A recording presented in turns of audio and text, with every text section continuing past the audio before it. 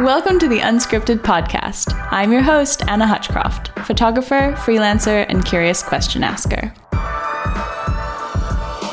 Join me for half an hour each week while I sit down with inspiring photographers and pick their brains about growing their business, authentically connecting to their clients, and being a good human in this changing industry. If you're ready to take your photography hobby to the next level and turn it into an actual business, you're in the right place. If you want to hear real-life advice from professional photographers and start building the future of your dreams, don't go anywhere. Here we go. Hi, welcome back to the Unscripted Podcast for photographers.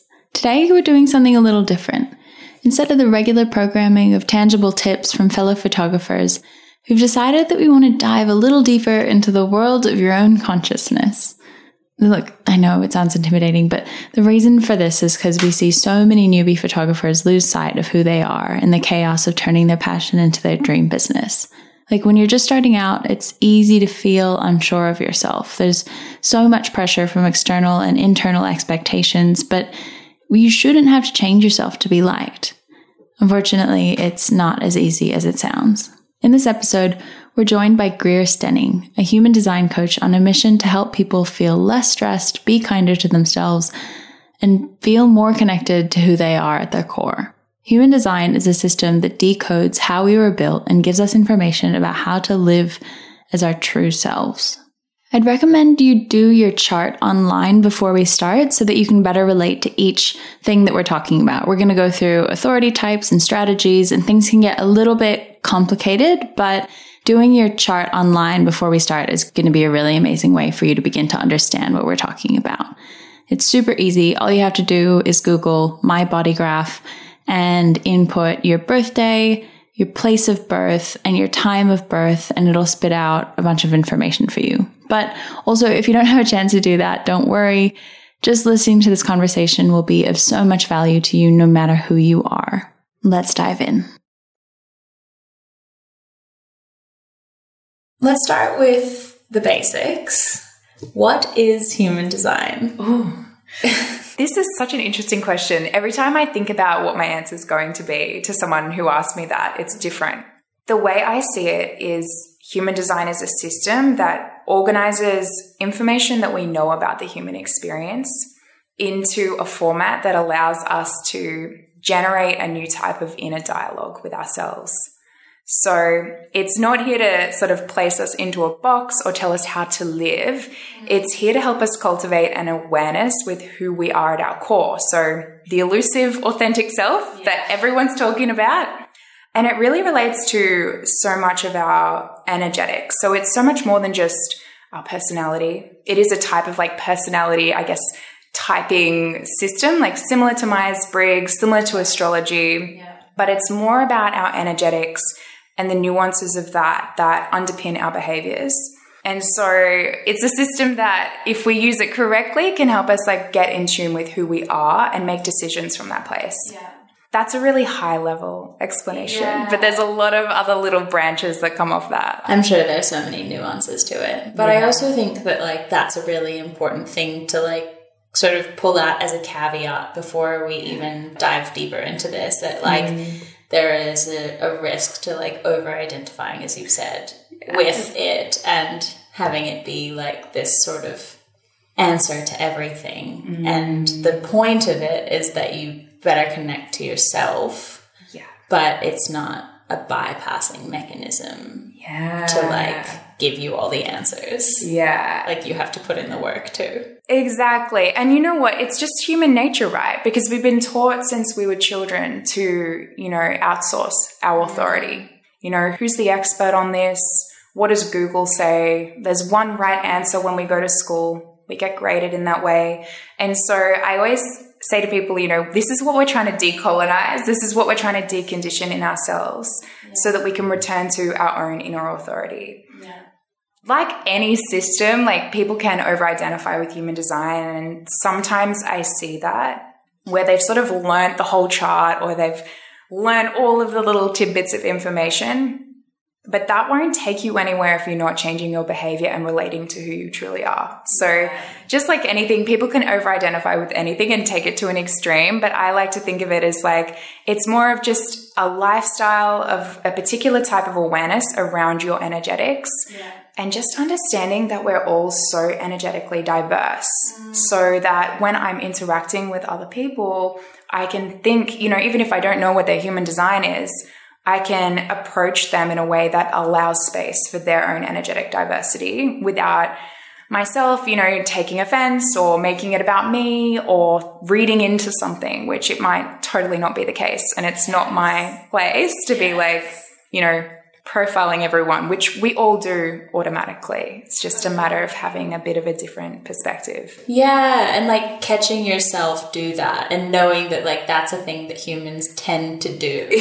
instead of being like, oh, this person hasn't replied to, you know, my email about like my rates or whatever. And then like it's so easy to superimpose onto that like, oh, like maybe they're too high, or like maybe I sent the email, like maybe there was a weird tone to that, and then being like, oh no, I'm a terrible photographer. Oh my goodness, yeah. So we all think things like that, right? And that's so true. I'm so happy that you mentioned that because, you know, some of us, it's very natural to respond in the moment. Yeah. For others, energetically, I guess like most desirable way for us to approach things based on, you know, the individual could be to just sit on it for 24 hours. Yeah.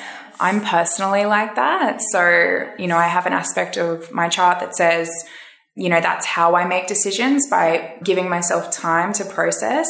And I personally have a rule where I don't reply to anything straight away. I just take it in. And I say to everyone, like people who work with me and know me, within roughly 24 hours, you will hear from me, but I don't rush. Or if I need more time, I'll send a quick response saying, thank you so much. I'm going to sit with this and come back to you. Yeah. Depending on the circumstances. Like obviously some things are more important than others, but if you know that, then you can say, okay, well, it's not about me. I'm not going to waste time.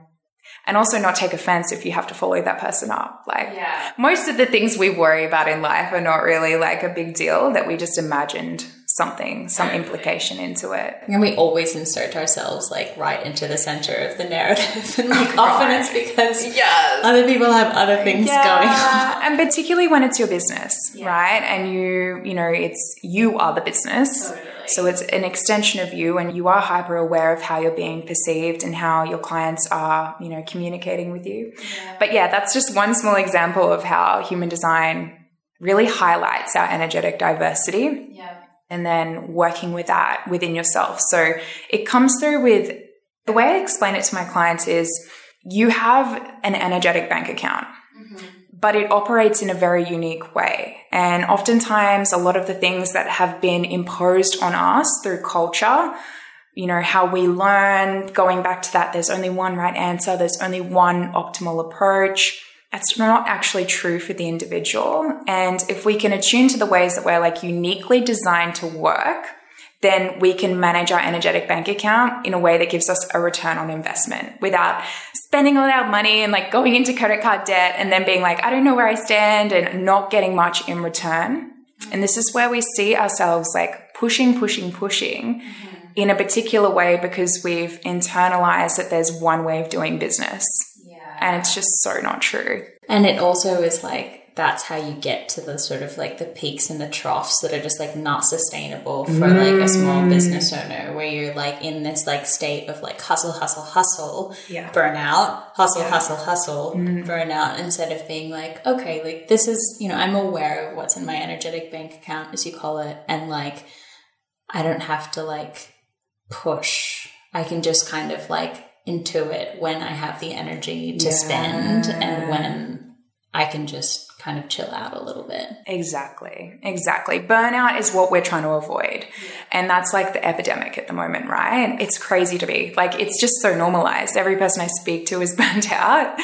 It's like we almost worry if we're not burnt out. We've made that mean something. You know, we've glorified being busy. And the inner narratives around laziness is something that I've been exploring a lot personally myself as I've become a business owner and just like working for myself since leaving my corporate career. I really had to do a lot of unraveling with that because I hadn't yet been exposed or hadn't seen the possibility that I could work in a way that was so efficient where I could condense my hours, and instead of my value being in exchange for time, my value was, you know, its own unique entity that was like assessed on a different scale.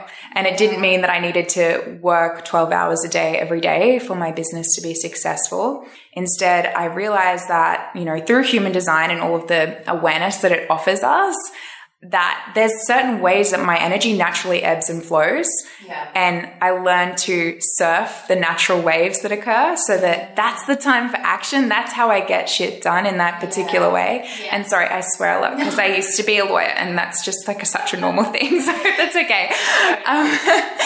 So I'm not saying all lawyers swear, but it was like at some point in my life, that's when it started really showing up. So yeah, you know, if you know those waves within yourself, you can work on those times and you can know when you need to replenish your energetic bank account. Yeah. So creativity is obviously something that works on a wave. And, you know, one of the dilemmas I think so many of us face as we go into business as creative people is that we almost forget that immediately because we're like, shit, got to pay the rent, like, got to do all the things. Totally. Like, how do I even make a spreadsheet? I don't even know how to, you're like, I just want to take photos and have that be my job. And I thought that going into it that all I would have to do was that. But then there's like all these things like how to deal with clients, like how to do your taxes, like how to invoice, how to chase up invoices when they don't come through. Like, and you touched on something really interesting before as well about just like, we live in this age of busyness and busyness has been equated to value. And I feel like so many conversations I've had with people, it's like, how are you doing? Yeah, good, busy, good, busy. And it's like, that's an answer somehow that we've come to like accept that as an answer to a question that's really meant to be like, how are you doing in yourself? People are like, good, busy. Yeah, gosh. As someone who was previously like burnt out in corporate, there's so much more to life. And I had to learn that the hard way myself with burnout and a big career change. And even then becoming like a business owner, you know, why do we do it? We do it for freedom. We do it because we want to live life on our terms and we want to contribute our personal value through our own gifts, whatever that looks like. You know, you're an individual. No one else is you. Yeah. And I think we all like, you know, innately deserve the opportunity and we should be like contributing from that space. But yeah, it can be really difficult when there's all these voices of society. Yeah. Yeah. And I think like this might be sort of like a good time to sort of dig into like the mechanics a little bit more of like human design, sort of talking about how everyone's different. Everyone has different energetics. Like, can you tell us a little bit more about like how human design works? Like what is a body graph? Like what are the different types? Yeah.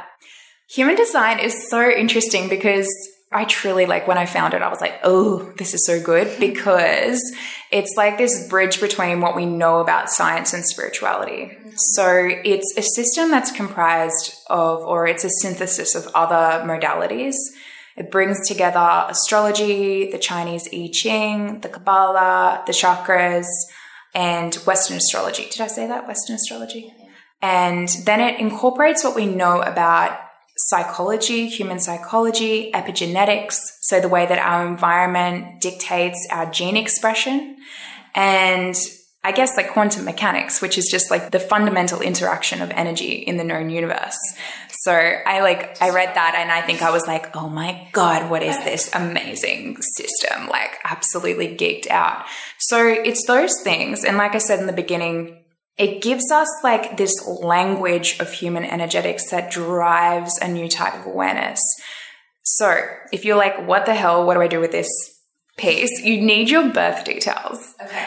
And there's so many free websites now where you can look up your human design chart. Yeah. I always say to people, like, when you see the chart, it's called a body graph. Yeah. It looks very similar to a depiction of the chakras, but it's got a bunch of other lines and numbers and it's quite complex looking. Yeah. And again, it's just another way of organizing information, right? Like you don't literally have these like chakras inside of you. It's like an energetic force. Okay. And I think we put them into a graph, like we put everything into a graph so that we can understand it abstractly, right? But from there, it gives you a blueprint, I guess, as to your energetics. And it's really fascinating when you dig into I guess, like, you have to call it a belief system because there's no way we can scientifically prove this definitively, but I don't really see it that way. Basically, the concept is that our energetics are triggered based on neutrino information that's being streamed down on Earth.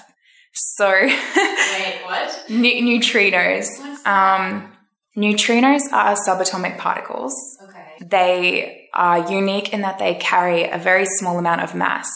They come from the most outermost stars in our known universe, and they're constantly streaming through everything right now. So right now we're being impacted by trillions of neutrinos, which is like, it's just energetic data. And I guess the belief behind astrology and all of these different systems like the I Ching and human design is that, you know, quadrants of sky have different flavors of neutrinos. And that's what's ultimately determining your gene expression through this energetic lens. Okay. Because in astrology, it's like, you know, there's Pisces. Yeah. And that is like a certain constellation, and that was in the sky when you were born.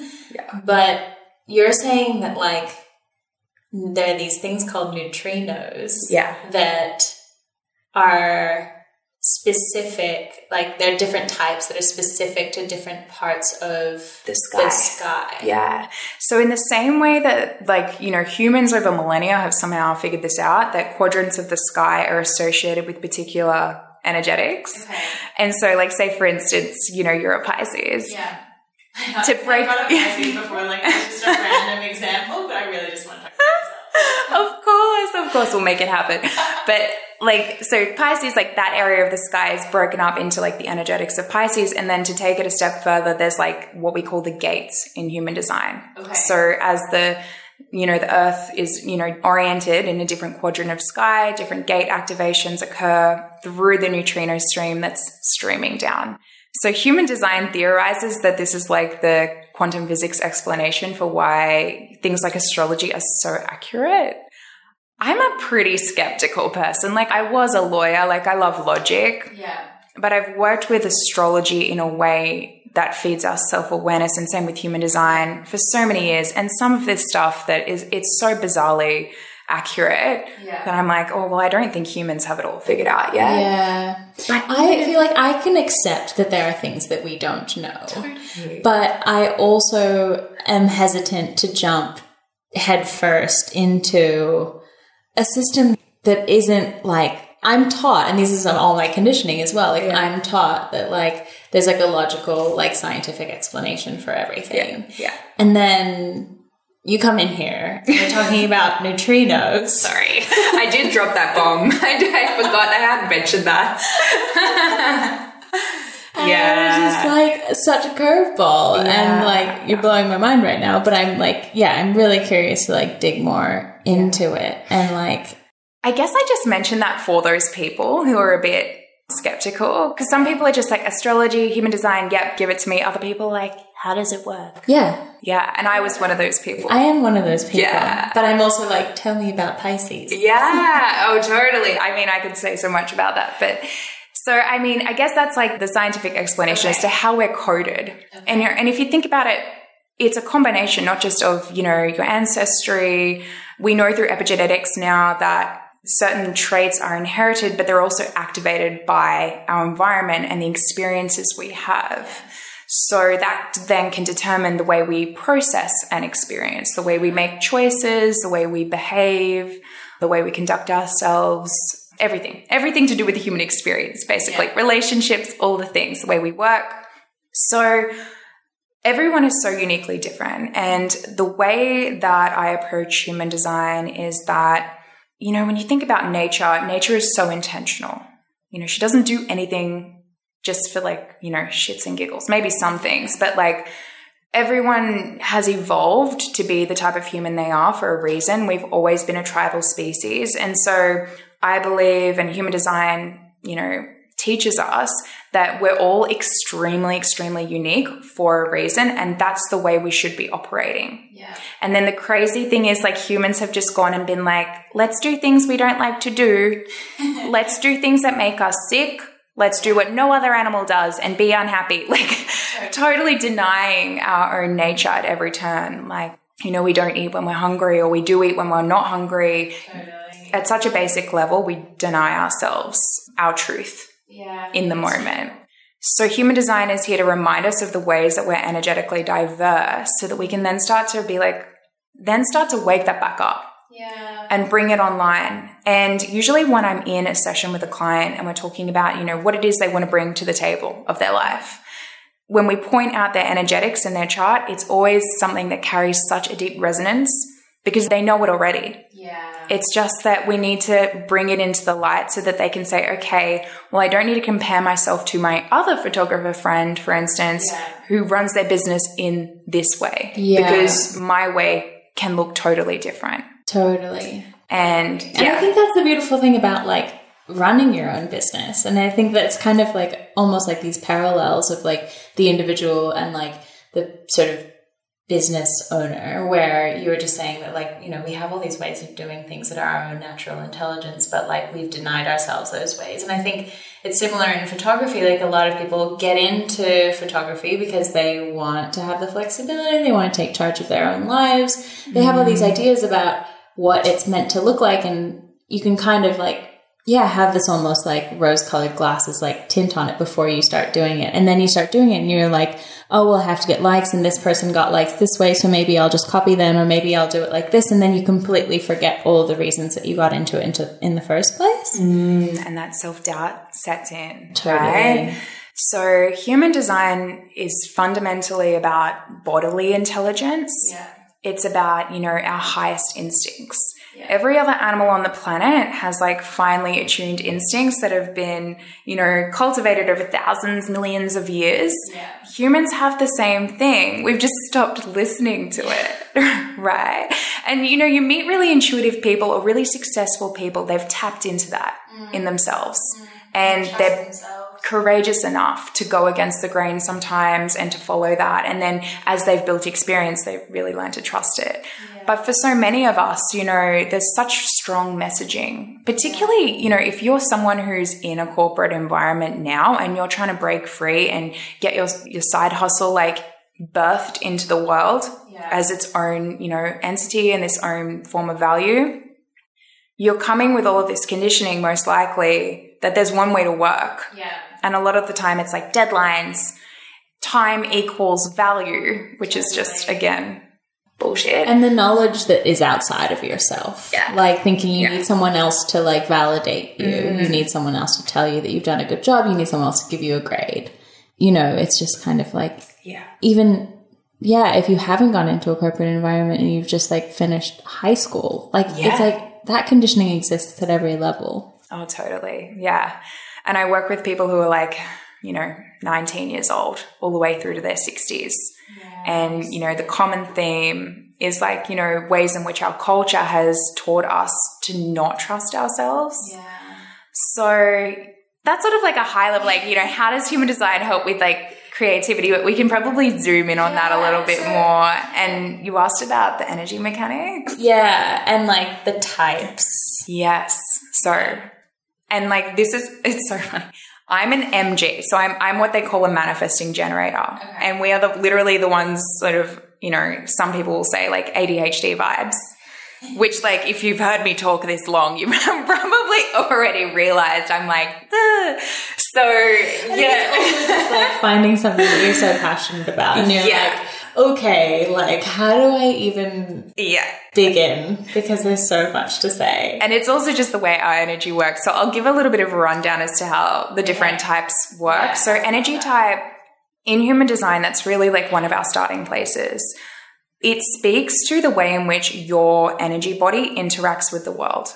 So humans, we can now measure, we have like an energy field that extends beyond our physical body, a few feet out from us. And, you know, I think historically that's been called the aura.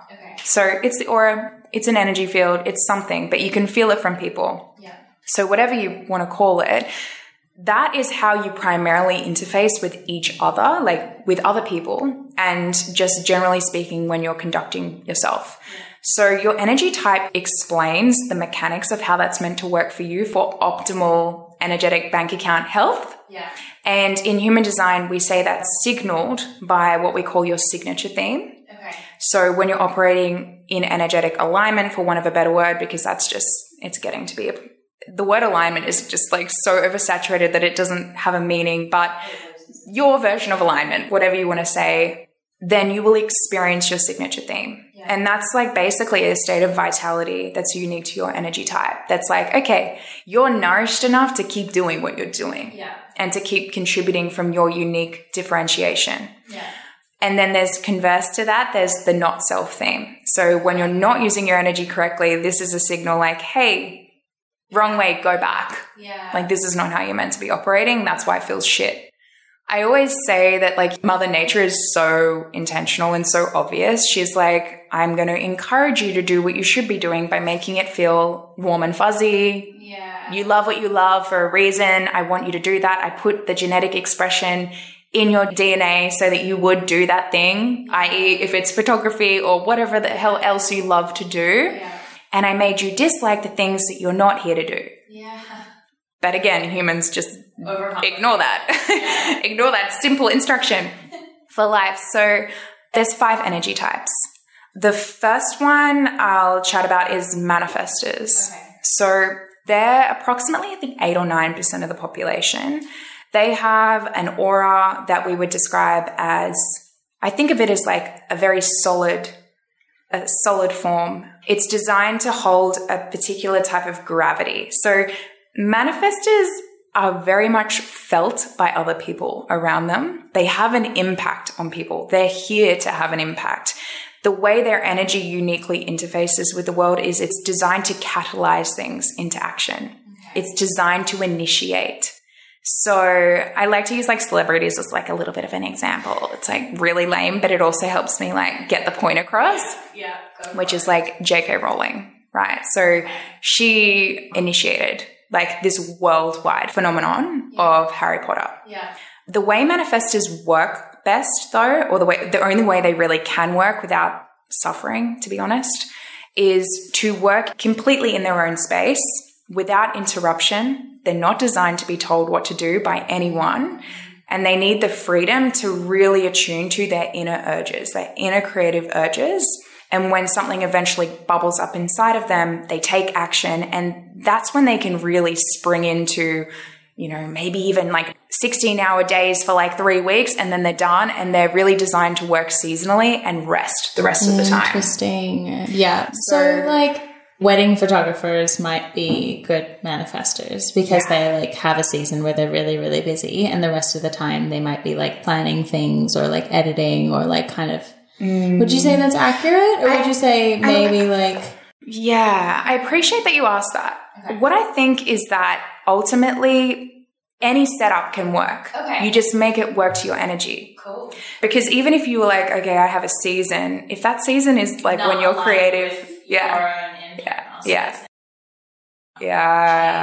exactly. Your internal season. I love that you said that. Okay. That's exactly what it's about. So manifestors really need to give themselves space and take ownership of the fact that they can only initiate for themselves. Okay. But when they initiate for themselves from that place of inner creativity, what they ultimately produce is like never been seen before, like epic, something really cool. I know quite a few manifestors who have claimed this aspect of themselves, and they just, you know, they continue to amaze me with what they can achieve if they overcome, you know, the conditioning or the self-limiting beliefs around needing to work every single day. Yeah. Because that really just will never work for them sustainably. They're sort of like, they work best in surges. Right. Surges. Right. And so for manifestors, would it be really important for them, like more than other types, to like learn how to set good boundaries for themselves? For sure. Okay. We all need good boundaries. Sure. We do. But like, it might look a lot different to what most people, because if you think there's, you know, 8 or 9% of the population, and then because of the way their aura is solid, it's important for them to inform others of what they're about to do. So every type has a strategy. And for manifestors, we say it's to inform. So that it's like, okay, my aura is about to move energy and shit is about to go down. Like something big is coming. It's going to like cause a disruption at some point because it's new. It's catalyzing. It's a new creation. So they need to inform people as much as possible about what they're about to do. The thing is, that's usually like the last thing that a manifestor feels comfortable doing. It's not what they've necessarily been taught to do. And sometimes they may, have developed like a bit of people pleasing because they're highly aware usually that they're quite impactful people. And sometimes that can, manifest as a self-consciousness. But really, like, as soon as a manifestor tells people what they're about to do, they're extremely magnetic. And that allows the people around them to like surge in and support them when it's correct for them to do so, or, move out of their way so they can do what they need to do. So any manifestors out there listening to this, inform people, please. We love hearing it. Like, oh, I'm thinking about moving in this direction. And the thing is, the more you talk about it, the more support you ultimately get. Yeah. And they can just make incredible things happen. It's quite mind-blowing to witness when they tap into it. Even if the support that they need is to be left alone. Oh, totally. That's a huge part of it. Yeah. Being interrupted during the day or even just following what someone else wants to do. So say, for instance, you're a photographer as a manifestor. You'd be saying to clients, this is what I do. Yeah. You'd be on the front foot. This is my scope of work. This is how I operate. And this is what I'll deliver you. So you'd be totally taking complete ownership. Yeah. It would never work for you to be like, oh yeah, like just tell me how you'd like it. Yeah, right. And you're going to find the right clients for you, right? Yeah. Because there's certain people who want your energy. They want your art. That's what you've got to own. But like, again, if you're a new business owner, you're like, how do I go out and be like, this is your permission slip. Yes. I love that. Mm. Okay. So the manifestors are 8 or 9% of the population. Yeah. And then we've got I would say generators. So that's what you are. Okay. So there's we're the most common. I was not happy about that. I think everyone gets bummed about that. But so what? Like they say that because they lump generators and MGs, so manifesting generators, in the one type. We work very similar. Okay. So generators and MGs have the same type of aura and they have the same strategy. Manifesting generators just work in a little bit of a different way. This podcast is brought to you by the Unscripted Posing app, the one-stop shop photography app for photographers looking to up their posing game, streamline their business, and look and feel like a professional. With Unscripted, you'll confidently rock every shoot, capture those emotion-filled images you've been craving, and create a fun photo shoot experience for everyone, including you. Join over 200,000 photographers and search Unscripted in your app store now. So there's like this gray area between manifestors and generators that is manifesting generators. Is that true? Is that like the center of the Venn diagram? Or how does it? No, I would say it's like manifesting generators are just a hybrid, but essentially they're a generator type. Okay. So both generators and manifesting generators, or MGs as I call them, are generator aura types, meaning that they have an aura that is very enveloping. And when they are investing their energy in doing a creative process, so it's about the process itself. If you have energy available to do that, you can self-generate more energy. So an example of that would be, say, for instance, me doing human design. Yeah. Like the more I do it, the more energy I have. Cool. It's wild. Eventually everyone gets tired, of course, but in a healthy way. Yeah. It's very... Yeah, exactly. That's right. Exactly. But, we can only generate that energy for ourselves, and then we share it through our auras, which, because our auras are like enveloping, they impact other people in that way. We can only do that if we are engaging in creative processes that actually, nourish ourselves. Yeah, and, right. So people so photographers that are like generators, they want to do heaps of creative shoots. Like they'll do their own sort of do shoots outside of like the client work so that it like continues to feed like their creativity. There's got to be, it's like if you think about what a generator is, and, even like thinking about it as this furnace that needs to be like kept hot, like you need to feed yourself passion and joy. Otherwise, what happens is you start to almost stagnate and everything becomes really hard. So if you're a generator and you're feeling frustrated, that's your not self theme. But it's usually that feeling where you feel like you're pushing, you're exerting so much energy and your cup is never getting filled. Right. Whereas generators and MGs are designed to love working when they're doing what they love. Yeah. Right. So, you know, there's a huge population of MGs and generators who are engaged in work that is like soul destroying, or it's just not what would ultimately trigger this reaction within them that then generates the overflow. Right. So, you know, a celebrity example would be like Oprah. Yeah. The more she like does what she loves, the more that spills out from her and it has this uplifting effect and a nourishing effect to everyone that she serves. So if you're a generator or an MG, you probably are going to work really well with like setting the energetic vibe of a shoot. Yeah, cool. You know, with your energy. If you are brave enough to put yourself out there and, you know, share openly and you love what you're doing, everyone who's on that shoot is going to feel that from you. Cool. And you won't be exhausted by it. But I'd say to anyone who's a generator or an MG to really take notice of when it doesn't feel fun anymore. Yeah, okay. You know, we all have things we don't like to do. Like, I don't like really admin that much, but overarchingly, I have abundant energy to do anything to do with human design. Yeah.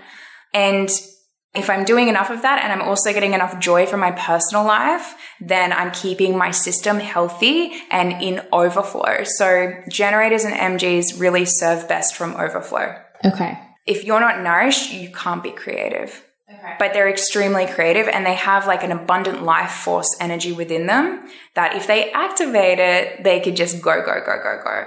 A lot of generators and MGs though hear that and they're like, I'm not like that. Like, I don't have abundant energy. And it's usually because they're investing their energy in something that hasn't activated what we call a sacral response. So the sacral is just one of the energy centers in your body graph. Yeah. If you are a generator or an MG, you've got what we say is defined, which means this is like a consistent energetic within you. Yeah.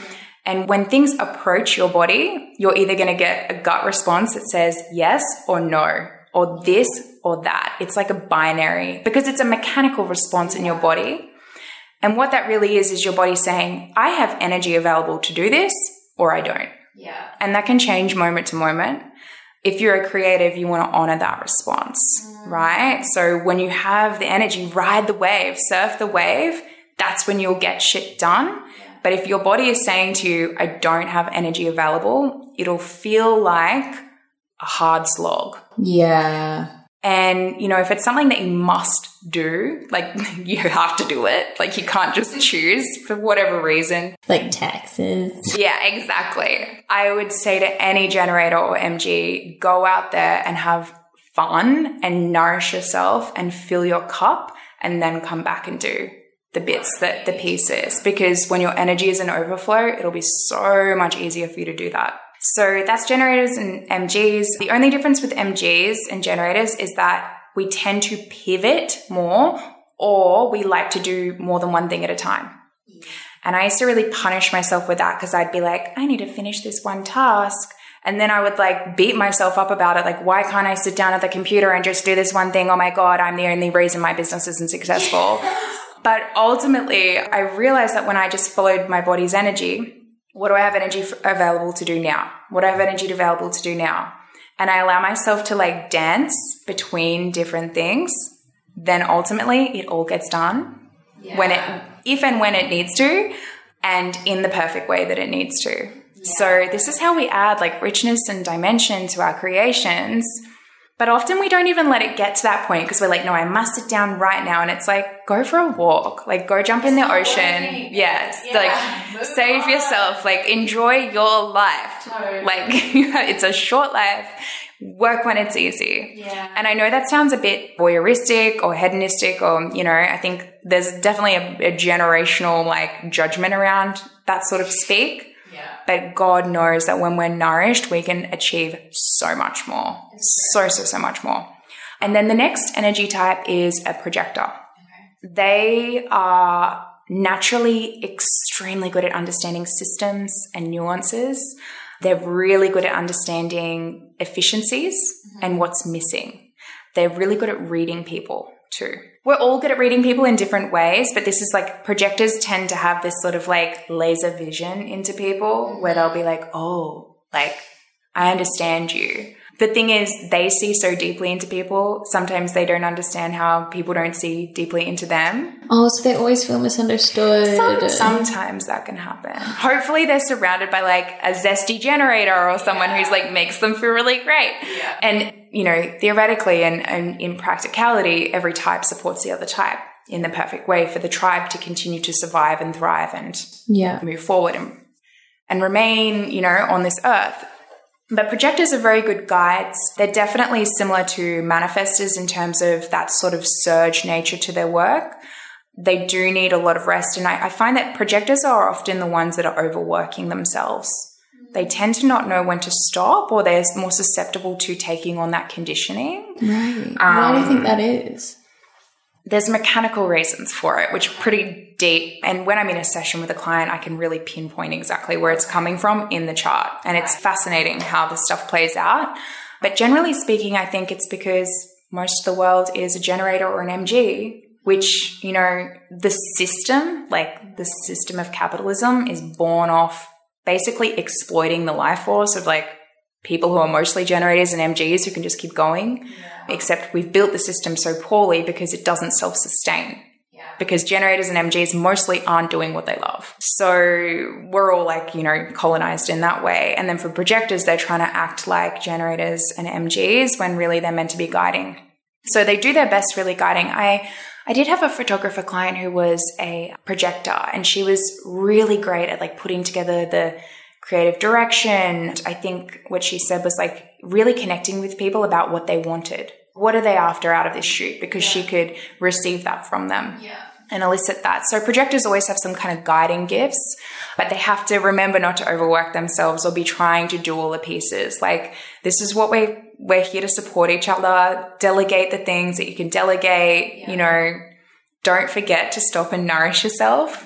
You know, you're not going to be left behind. In fact, your most efficient way forward is to remember that your guidance is the value. Rather than all of the doing. Right. Right. Yeah. It's that perspective. Yeah, perspective, which, you know, I can imagine for photographers, that's, you know, obviously a very important thing, right? Totally. And a lot of times, like, people will come to you because they really love your work and they're just like, okay, you just do what you do, and they completely trust you. But there's other times where I think people who are working on like more like commercial, like editorial projects, they'll be working with an art director and a stylist, and you have to understand the sort of overarching vision of a project and be able to sort of like produce it almost. Like the photographer is like often like trying to like find the props and the location and like all these different pieces that, it would be really hard to do if you couldn't understand the brief. Yeah, exactly. Yeah. And then we have reflectors who are like, just like fascinate me so much, but they're approximately 1% of the population. And when you look at their body graph, none of their energy centers are defined. So basically they're like the ultimate like empath. Yeah. But what that means is that they get an experience of an energetic reality, which is probably as close to overarching objective truth that a human could get to. So they can come up with some fascinating perspectives that usually hit you like, you know, like a lightning bolt in the heart when you hear it, because it's like, oh, that's true. Yeah. So the idea is that there's so few of them needed in the collective tribe because they're meant to be in the heart of their community, mirroring back the truth of the situation. So they'll often point out to people like where they're not meeting their potential. The way they point that out though is just through what's mirrored back to the other person. So they're like ultimate mirrors energetically. If you're healthy and you're aligned and you're in a good place and you meet a reflector, you will experience that from them. But if you're not, chances are you'll have like a difficult, you know, experience. So yeah. But also like if you're not in like a healthy, like aligned, like mentally stable place, then like likely you're just going to blame it on them. Like, they had a weird vibe. There's nothing wrong with me, but that was a weird experience. Yeah. We're all walking around blind like that, basically, like with everything to different degrees, but it's like, it's, you know, supercharged when it's a reflector. They're highly empathic people. They are usually extremely wise because they've experienced a really big spectrum of human energetics just by virtue of the way that they're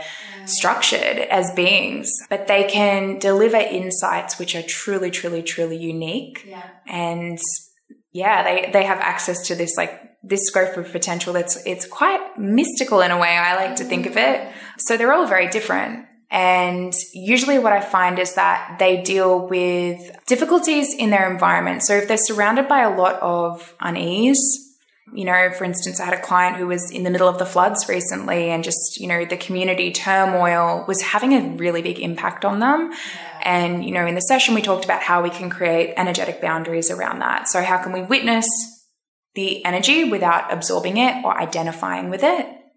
But yeah, ultimately the thing that really strikes me about reflectors is they're all very wise in a very unassuming way. Yeah. And if you're ready to receive one of their wisdom drops and you're open-minded to receiving it, it will probably change your life. Right. They can really set you on a new, like, path. Yeah. Wow. So if you're a reflector, like, I want to give you permission to share your viewpoints, and also just to know that all of the energetics that you experience are not necessarily yours, but you're picking up on a lot of biofeedback from other people that maybe others can't feel. Yeah, I feel like that would be a really stabilizing thing to hear if you're constantly just like sort of like tossed and turned on the sea of like other people's emotions. Yeah, and all the other things. So human design shows us the ways in which we take in each other's stress as adrenalized pressure in our bodies, the way we take in and share nervous system activations, fears, emotional energy, like you just said, the whole plethora of, like, again, the human experience, it's in there. Yeah. Okay, so that's like one part of the body graph. This is blowing my mind, like how many pieces there are to this. And this is like, you're also just giving me like a super, super surface, like level. So, I mean, I don't think like we're going to be able to delve into it to the like extent that like, you know, someone would be able to if they booked a session or something. But just sort of going into the other sort of like facets that you look at, there's this thing called authority types. Can you explain that to me? So we always say in human design, everything comes back to just, you know, you don't need to learn your chart. You don't need to memorize all of this shit. You just need to attune to your strategy and authority in the way that that works for you. And that is something only you can decide. So there's like no right or wrong. It's just about, okay, your strategy is, how do I invest my energy? How do I manage my energetic bank account in accordance with my energy type? And I don't think I went through the strategies for each of the energy types, but there's, that was another piece. I didn't say projectors, which an important piece for them is to wait for the invitation. And what that is about is like, you don't need to like volunteer yourself or put yourself out there. Like, projectors work best in the energetics of being recognized for their unique guiding energy and then being invited to become involved. Okay. So if you're looking at marketing as a projector, you're going to have a different approach to someone who's a generator or an MG. Okay. Because the way you market yourself as a generator or an MG is through your energy field. It's like that, I'm going to lift you up and this is a fun time and like this is my passion. I'm going to share this with you. You can have all of those things like as part of your personality as a projector, but ultimately the mechanics of working with the correct people for you is that you want to, firstly within yourself, identify your strengths and the things that you know, like, yeah, this is what I really get. Yeah. And then you spend all that time with that zone of genius until it's who you are. And then ultimately people recognize that in you and they give you that recognition and they invite you into a project. So big thing for projectors is to be invited in. Yeah. If you like go cold calling people or sending out like marketing stuff, often the energetics of it, like, it's just not as fruitful for them. Yeah. And so they can waste a lot of energy like trying to hustle again, when really if you just spend more time with your zone of genius and you make sure that you're visible and contactable, obviously, which is so easy for projectors in the online space now, as long as they're willing to share some of their work, then the invitations will come in. And they'll be the people who you should be working with.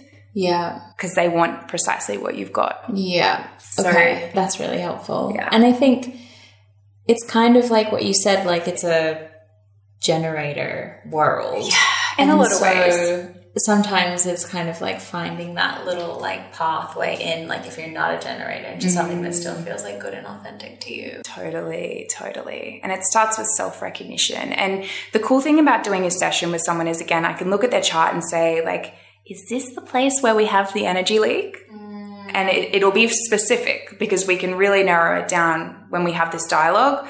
And then we can look at, okay, how do you save energy? Because you don't need to be like going on your stories every day if you're a project. I don't think anyone needs to do that, to be honest, but like, you know, this is just, it gets exhausting. But it takes more of a toll on some people. Yeah, it's just others. It comes back to efficiency for everyone. There's an efficient way of working for you that if you attune to that and you roll with that, you'll be able to go the long run, and you'll also get the personal fulfillment out of it. Yeah, totally. So like we've got these like the strategy types are generator, projector, manifestor, reflector. Yes. And then we have these authority types. Yeah. And those are separate, but they interact with your strategy types. Yeah, exactly. So authority is like another layer of how you should be making decisions. Okay.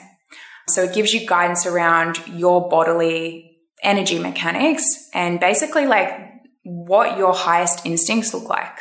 Yeah. You know, we're so instinctual as humans. We have all of these spidey senses, and like people are like, oh, it's woo-woo if you have intuition. Well, actually, no. Like it's basic science. We've evolved to survive, and our bodies can emit and receive certain biofeedback that helps us navigate this world. Totally. I mean, anyone who drives a car, it's like you're not assessing the pros and cons of every single decision you make. You're just like doing it. Yeah, exactly. Bodily intelligence is what it comes back to. So authority sets that out for you. Okay. It'll be unique to the individual. Yeah. And then you want to be, you know, in terms of like working with human design, you have a session, you understand those mechanics with yourself, then you can start experimenting with attuning to that. Okay. And sometimes even like the best way of like learning your strategy and authority is to color outside the lines and mess it up. Like when you're like, oh, that didn't work for me. Like sometimes that's the best way to learn. Yeah. Don't take it too seriously. I would hate to see someone being like, oh, I'm scared to make that decision in case it's not aligned with my authority. Or like, you know, people become perfectionistic about everything, like symptom of our culture. So we just want to like, you know, be lighthearted with it, but have that awareness, have that cognizance around, is this what my body wants? Really, it's all about just attuning to your body. Yeah. Yeah. So for, you know, like just like as a beginner's guide to deconditioning, like do you have any sort of like practices or rituals or things that like people can begin to do to get them back into that sort of like body center, for whatever it looks like for them? Yeah. I think the first point of call is to look at what's standing in the way of you attuning to yourself. So this is from my own personal experience of being so burnt out. I couldn't like be intuitive and connect to my gut response as an MG when my adrenals were like absolutely fatigued and my nervous system was on the fritz. Yeah. Like that wasn't available to me at that time. Yeah. So that's when like wellness, where it's like sit down and, you know, burn this sage and like, you know, breathe and connect to your inner self. I'm like, that wasn't helpful for me back then. Like really, please. Okay. And if someone suggests that to you when you're in that state, you're kind of like, oh my God, shut the fuck up. Yeah. At least that was me. I just need to not be drowning first. Yeah. So that's an important caveat. And, you know, when you're looking at your human design, you can see like I said, the ways that probably is showing up. So you can zoom in and go, okay, this is where I need to work on some energy management and just get myself back to a bit of equilibrium first. And then it's a matter of examining our internalized belief system. Yeah.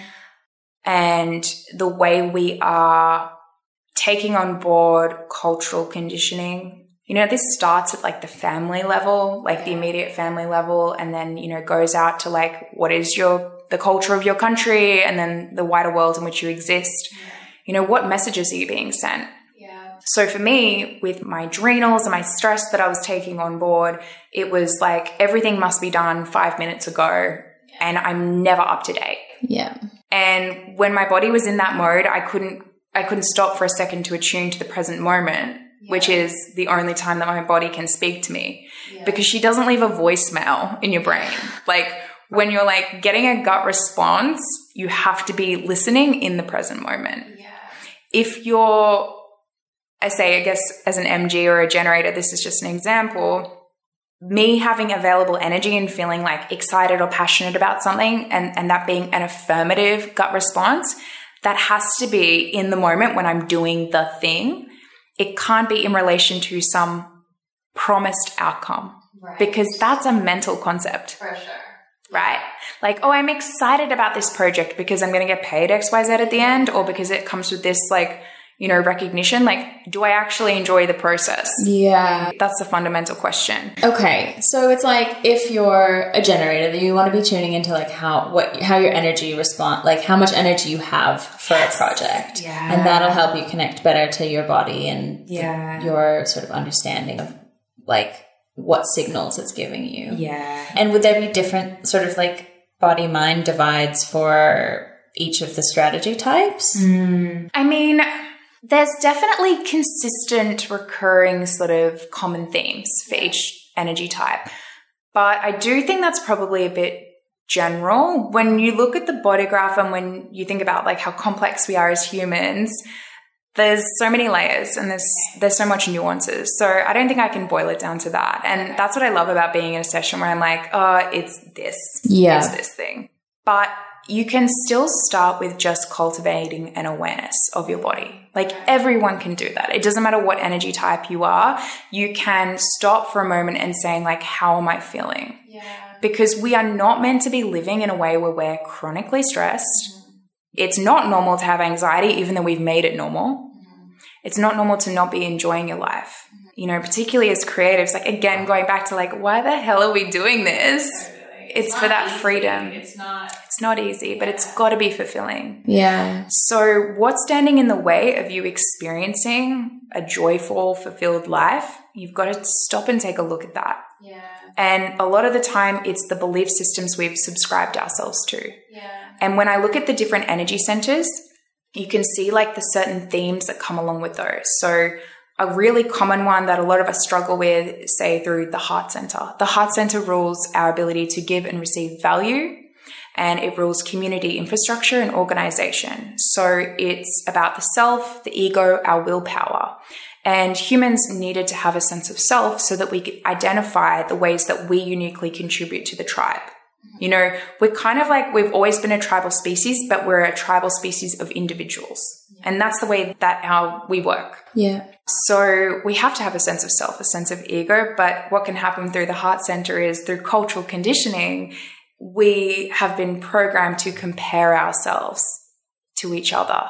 So if your problem is you can't move forward because you are constantly comparing yourself to everyone else on Instagram or everyone else in your industry, then that's a huge energetic leakage that's preventing you from actually using your energy to do what you love and to show up and be the different, unique, completely like never to be repeated individual that you are. Yeah. And I think that's like a really beautiful thing with human design, like as I understand it, and like absent having had like a complete session, is that like you become more attuned to like your unique gifts. And so the whole comparison thing sort of goes out the window, and you're not trying to live up to someone else's bar of what you're meant to be doing. Would you say that's kind of... Yeah. And it's like dissolving that in a dialogue is a process. Yeah.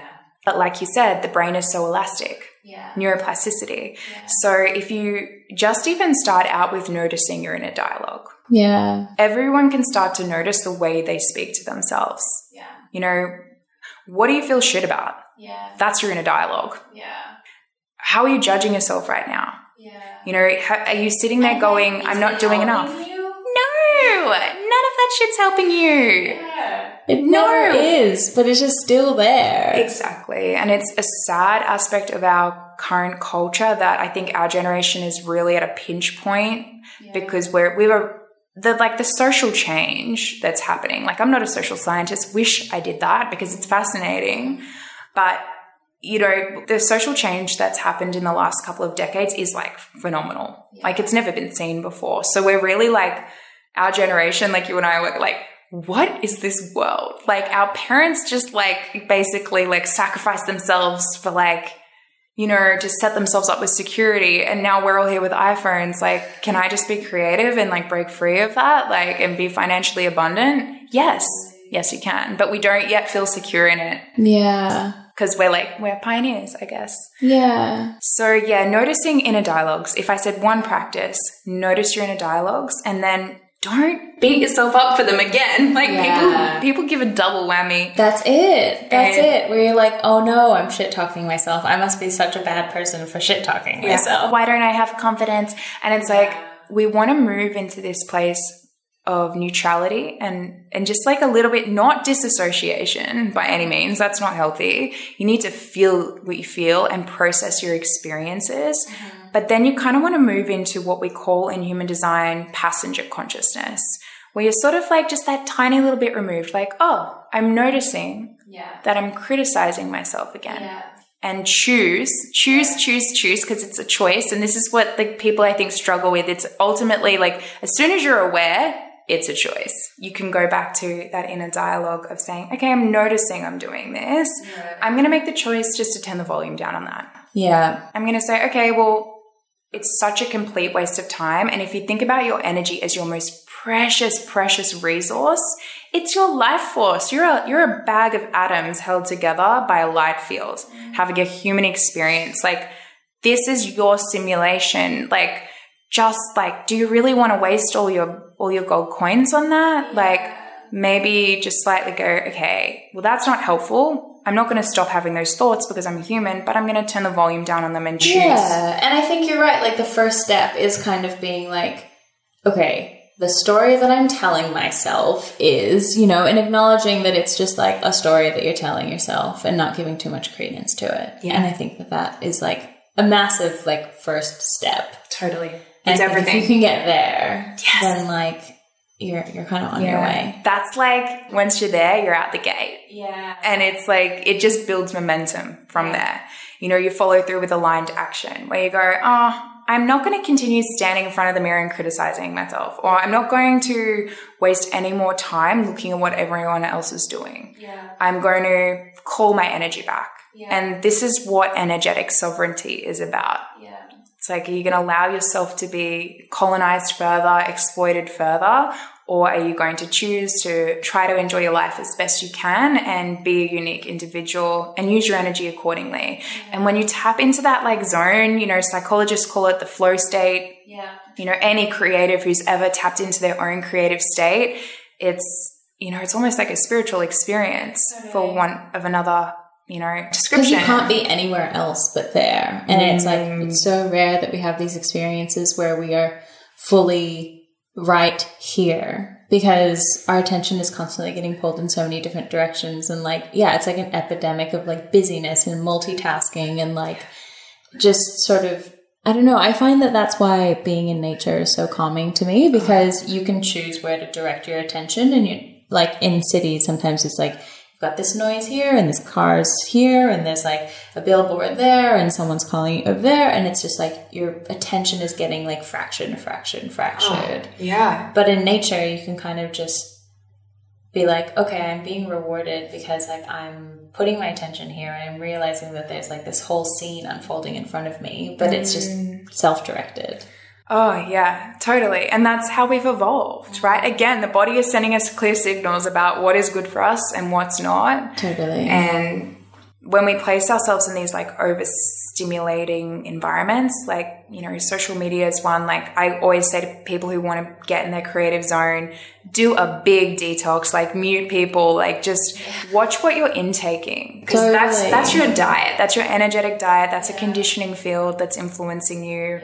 And get clear on like how you want to spend your energy as like money. It's almost like it's as important, if not totally more important in my view, than financial fitness. Like, how are you managing your energetic finances? Because if you're not sustainable, you're going to hit burnout eventually, and you'll never actually get to unlock the depths of your own gifts.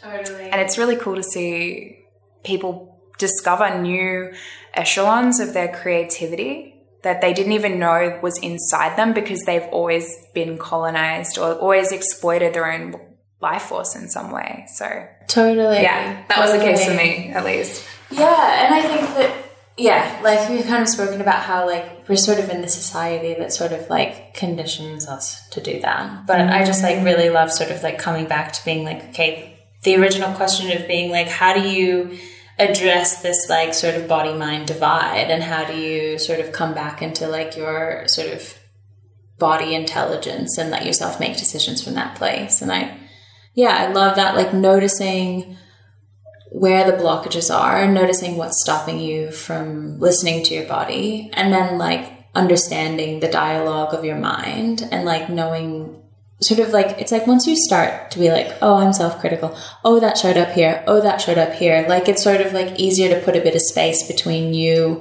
and your thoughts. Like you're not your thoughts. Yeah. You have thoughts. You're a human having, what did you call it? It was like, you're like this being having a human experience. Yes, exactly. Yeah. And it's like about that. Yeah, I don't know. And I think it's hard, and it's definitely easier said than done. And it's definitely just like a practice, but just from a simple point of view, it's like, okay, just spend a little bit less time on social media, or, you know, notice when you're having these thoughts, or if you're this type of person, like maybe you can have a little bit more grace with yourself when you're not responding in the way that other people would, or you think other people would. Yeah. And understanding, you know, the history of your energy body, and we develop certain aspects or ways of responding to things sometimes because of difficult situations we've been in the past, or trauma, or, you know, just some kind of shadow we've developed. So I think knowing yourself intimately is, you know, such an invaluable practice. My experience is at some point, particularly on the entrepreneurial journey, you're going to meet that. So you may as well be on the front foot and be like, oh, I've got this. Like, I'm here. I'm meeting myself. Yeah. Before it comes to a point where it's sticky. Yeah. Right? Like, it just comes crashing down. Yeah. Because there's nothing like the entrepreneurial journey to be like, it's you against you. Like, that is all it is. It's you against your own energy. And totally, because you are your own boss. And yeah. so it like splits you in all these ways where you're like, if I was my boss, would I be giving myself a pay rise, or would I be working myself to the bone? Exactly. So, and then it, you know, the business is an extension of you. Like, totally. So you may as well like get your energetics, like stop those leaks and work on that integrity, that sovereignty. And it's going to be so much more enjoyable for you. Yeah. Take the pressure off, find that slipstream that's available to you. Everyone has one. Everyone has their unique way of working. They just maybe haven't seen someone else do that before, because we're all so unique. Yeah, it's kind of like what you're saying before about us kind of like being pioneers, where it's like we're sort of like next in this generation of people that were just like, right, so what you do is you work hard, and then you get, you know, you get a wife, and then you settle down, and then you know, and it's like, I don't have time to think about what I actually wanted and all of that. Yeah. You just work hard. Yeah. And you better not complain. Totally. Yeah. And now we're like in this generation of like, who am I? Yeah. Like, what do I want with my life? And like, you know, part of me is like, might have been easier to have been born a couple generations ago. Well, I mean, the bananas thing about it is that like we've probably never had it easier. Yeah. And yet people are more anxious than ever. We're just like doing it to ourselves. Yes. Existential doubt is exactly what it is. But I feel like you've given us so many amazing tips to sort of begin to delve into that interiority. And I think it's like, yeah, it's obviously just scratching the surface of very, very deep waters. But I really appreciate sort of like your time and your wisdom. Thank you.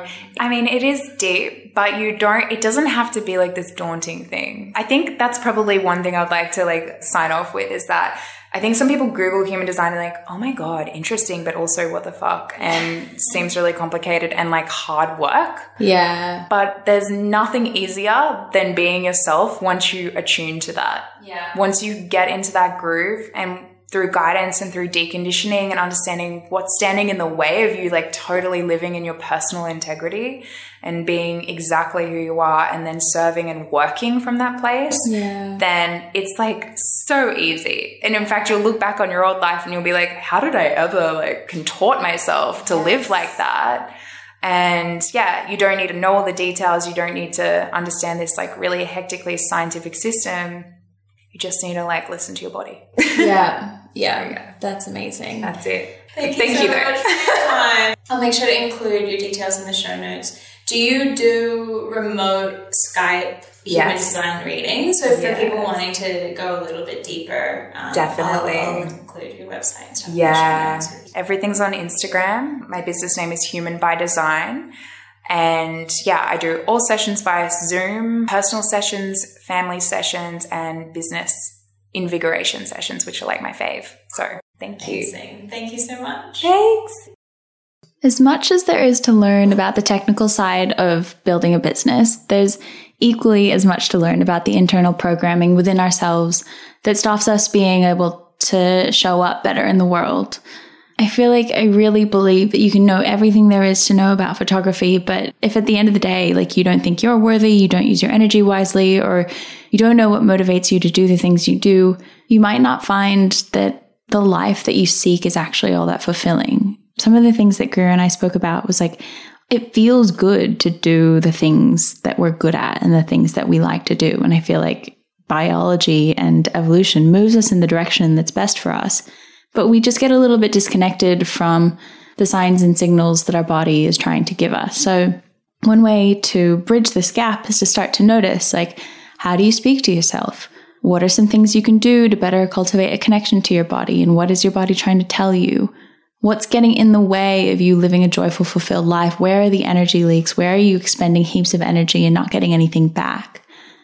It's like, I don't know. It's pretty complicated, and I feel like you're not going to get there tomorrow, but hopefully after listening to this, you might start to be able to understand just a little bit more about how you're hardwired as an individual and how you could be kinder to yourself. I feel like it's time that we all rewrite the mental stories we have about how we can't be ourselves. The world needs us to do it. Like, we're here as individuals, and I feel like we better support each other by just being ourselves. Anyway, thanks so much for joining us. I know this was a chunky episode, but if you've gotten anything out of it, hopefully it's just to be a little bit kinder to yourself. And don't forget that if there's anything you'd love to hear on the podcast that we haven't covered yet, you can get a hold of us on Instagram at Unscripted Posing App. Don't hesitate to send us a message. We would love to hear from you. Thank you so much for joining us. See you next time. This podcast was created on the unceded land of the Bundjalung people, and we pay our respects to elders past, emerging, and present.